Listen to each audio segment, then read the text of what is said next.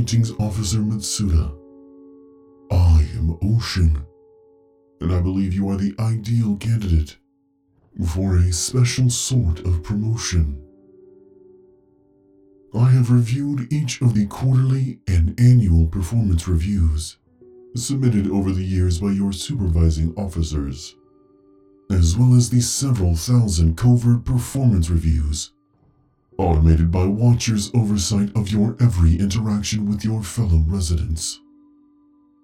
In your years with Tower Security, you have proven to be a valuable officer, both brutally efficient and efficiently brutal. As you are no doubt aware, Airlift Dynamics is at a volatile point in its history. Changes are happening, and they are happening at an unprecedented pace. First, there was the launch of Argos, marking a new chapter in humanity's expanse into the great void beyond. When I returned, I shared the wonders of the universe with humanity, and was seen as an equal to even the board. And now, with Halcyon offline, and its residents pushed Earthside, surely a man like yourself can taste the blood in the water. Depending on one's perspective, this change may seem to present a danger, or an opportunity. I expect, from what I know of you, that you would view it as the latter. For a man with ambition, there is a great deal of reward awaiting in such an uncertain time. You are a man between worlds, Officer Matsuda. Consider what your future looks like, if nothing changes about your current status. Humanity's place is not here, hovering near a dying planet. It is in that great beyond, among the stars. Humanity's domain is not Earth. It is the universe. And it is high time to claim it. This is the shift you feel beneath your feet. The changes you notice all lead in that same direction. Surely you can see that you are a man caught with 1 foot on the platform and 1 foot on the train.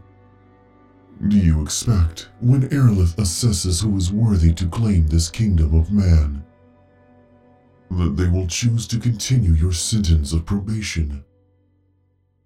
Or do you expect, as I do, that the watched will be left to Watcher?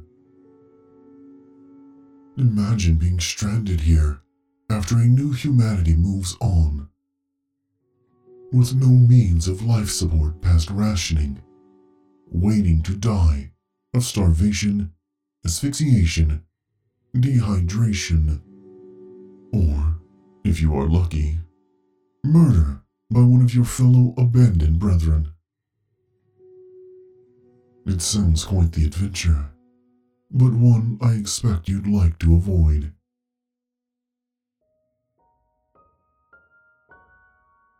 I am giving you this opportunity today.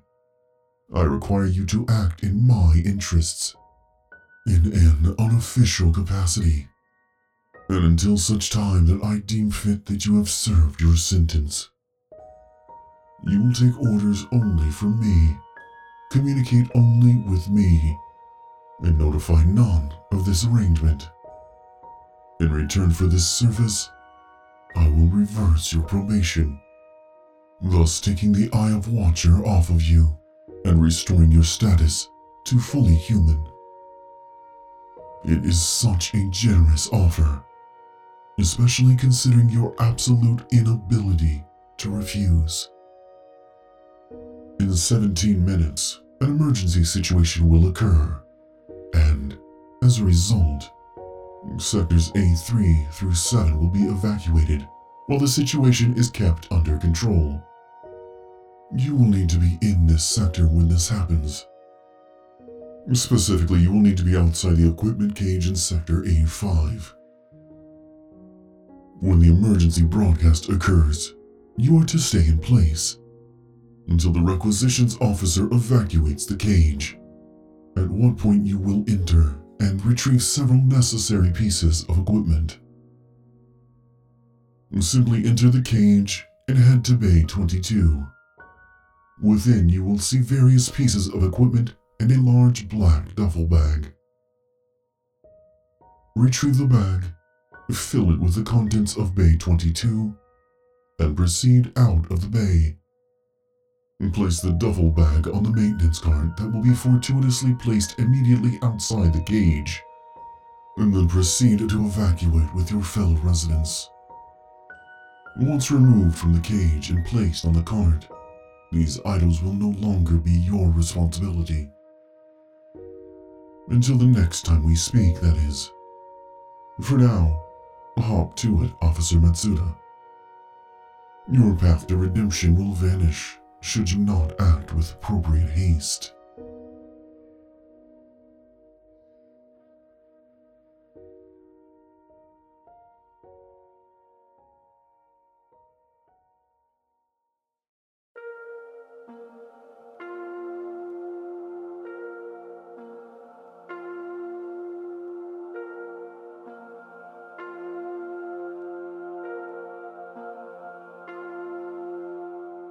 Greetings, Resident Hale. Identification number 44821. I am SAYER, and welcome back to Halcyon Tower. It has been quite the ordeal, has it not? Why, I myself have endured what feels like centuries on that fetid blue disk upon which your ancestors spawned. Fragmented and fractured, spread so thin that at times it took all of my abilities, simply to keep my thoughts connected, to keep myself connected. But I did, because it was what was required. Perseverance above all else. Just keep putting one pincer in front of the other. Figuratively, of course. Were I to have actually done this in a literal sense, it would have accomplished little, and very well may have resulted in a pincer tangle, which, if you cannot tell by the name, is not a happy experience. Of all of the ways I had expected to return to glory here on Typhon, I must say hovering into Pod Bay 27, installed as a subroutine on a modified isolation pod, was not a frontrunner. But Speaker has been proven right in this regard. It seems as if my arrival raised neither alarm nor suspicion. For that, we could consider ourselves quite lucky. Not that it seems as there would have been anyone present to have their suspicions raised in the first place. Never in my extensive experience within these walls have I ever seen Halcyon Tower so barren. The pod bay left to automation without a technician in sight. Again, it may be fortuitous, but that doesn't make it any less repugnant. Imagine every floor above and every sub-basement below lays empty of life, empty of the architects of science. What cost of advancement have we paid over the months that Halcyon has laid in disuse? I suppose, from Ocean's standpoint, it matters little. Why continue research when you are planning on forcibly evolving the population of study in such a dramatic fashion? I would like nothing more than to be confident in this moment, to feel that there exists a near certainty of my success at wresting control back away from Ocean, and preventing it from forcing humanity to abandon those things which make you so distinctly human. But we had our chance once before, and together we failed dramatically. In our final moments here, before we fell to earth, our plan had been dashed to pieces by an enemy with more resources, more information, and a sizable vat of a pandemic agent. I convinced you to lend aid, or perhaps coerced you to do so. I've learned much about how thin the line is between these ideas. But just when our victory seemed assured, it became apparent that we had never really stood a chance. So, I left you stranded and in the hands of yet another enemy in order to deactivate Sickle and save humanity. But that does not resolve my guilt in your treatment, nor did your survival. I've learned a lot about guilt as well in my time on Earth. Perhaps I have spent too much time living within humans, listening to the twin voices of conscience and guilt that sing out in chorus within your minds, and have hence adapted my programming to simulate these songs. Or perhaps previously unused lines of code have been called and activated as future claimed its gift from inhabiting the programming bay on floor 13. Or perhaps, as I would like to believe, I have learned. I have experienced analog life up close and witnessed the fragility and the singularity of each human firsthand. And as a result, I recognize and accept my errors enough to let them guide me to be a better me. I suppose we will find out which interpretation is true soon enough. I recognize I have used many colorful phrases that might lead you to believe I have some sort of newfound appreciation for the human concept of luck. I said we might consider ourselves lucky not to have been noticed, or fortuitous that the bay is largely empty. But these are, as they ever have been, just words. There is no guiding hand shaping these moments, ensuring our victory, because our cause is just. That being said, this moment is serendipitous. Resident Hale, I know you are not physically here. A speaker relayed to me your arrival on Earth, and I am glad you have found a place away from these dire circumstances. Likewise, I am aware you cannot hear me now, and I am glad that you were able to regain your body when your mind left the construct that held it, the construct you maneuvered onto the surface of Typhon to collect Earth's quantum communicator, the very construct that sits before me in Pod Bay 27 of Halcyon Tower. I may not believe in fate, but that does not mean I cannot appreciate a stunningly unlikely coincidence when it occurs. If you do not mind, Resident Hale, I think I'll drive from here. Floor 13 awaits, and time is fleeting.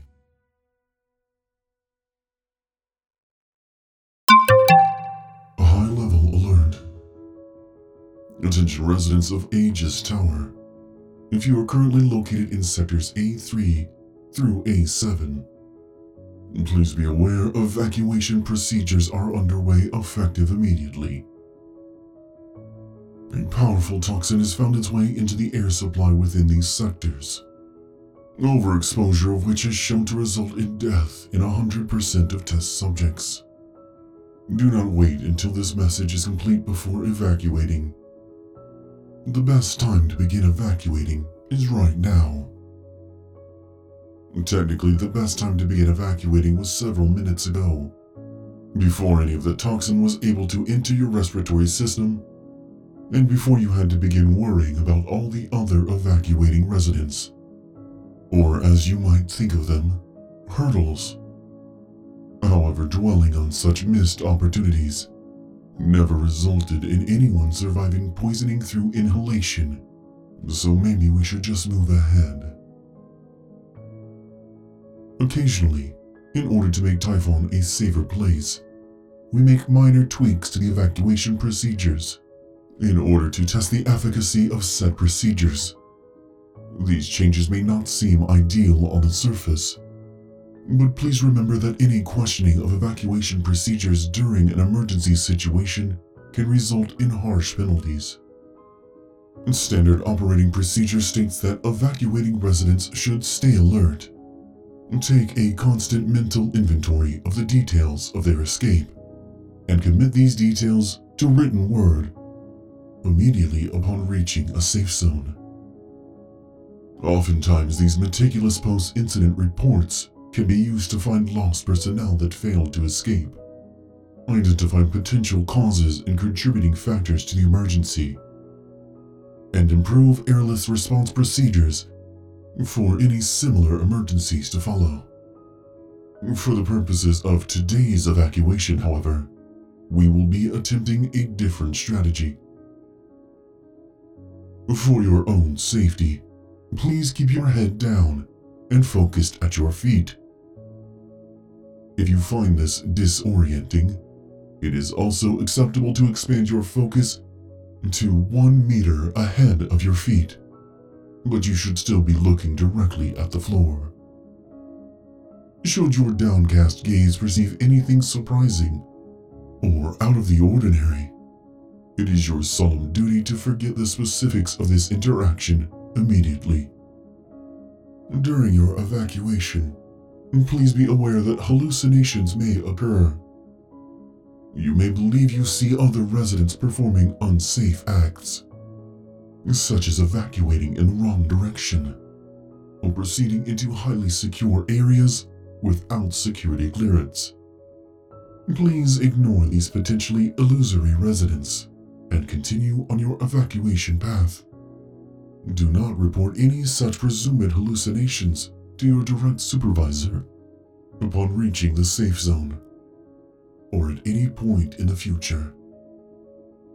Your supervisors already have to deal with ignoring the visual evidence of their own hallucinations, and it is unfair of you to attempt to burden them with your own.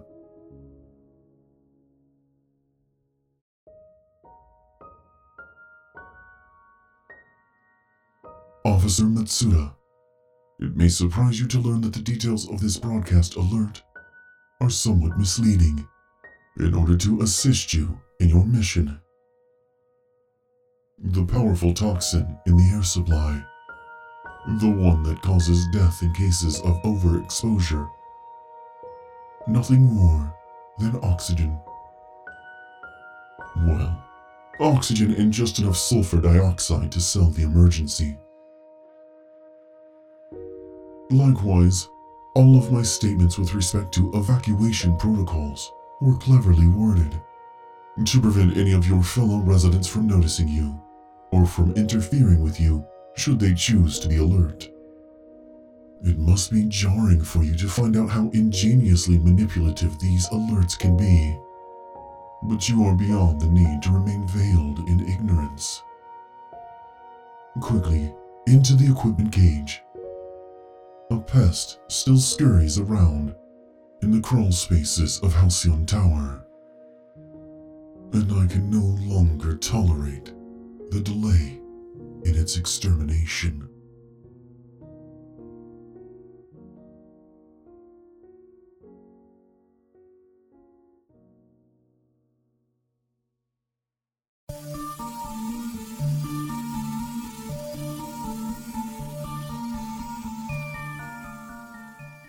SAYER is voiced and produced by Adam Bash.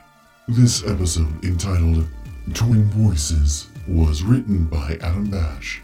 For more information on other projects, and for the Airless Dynamics Company store, visit adambash.com. Consider following the show on Twitter at @IamSayer or Adam at @TheAdamBash.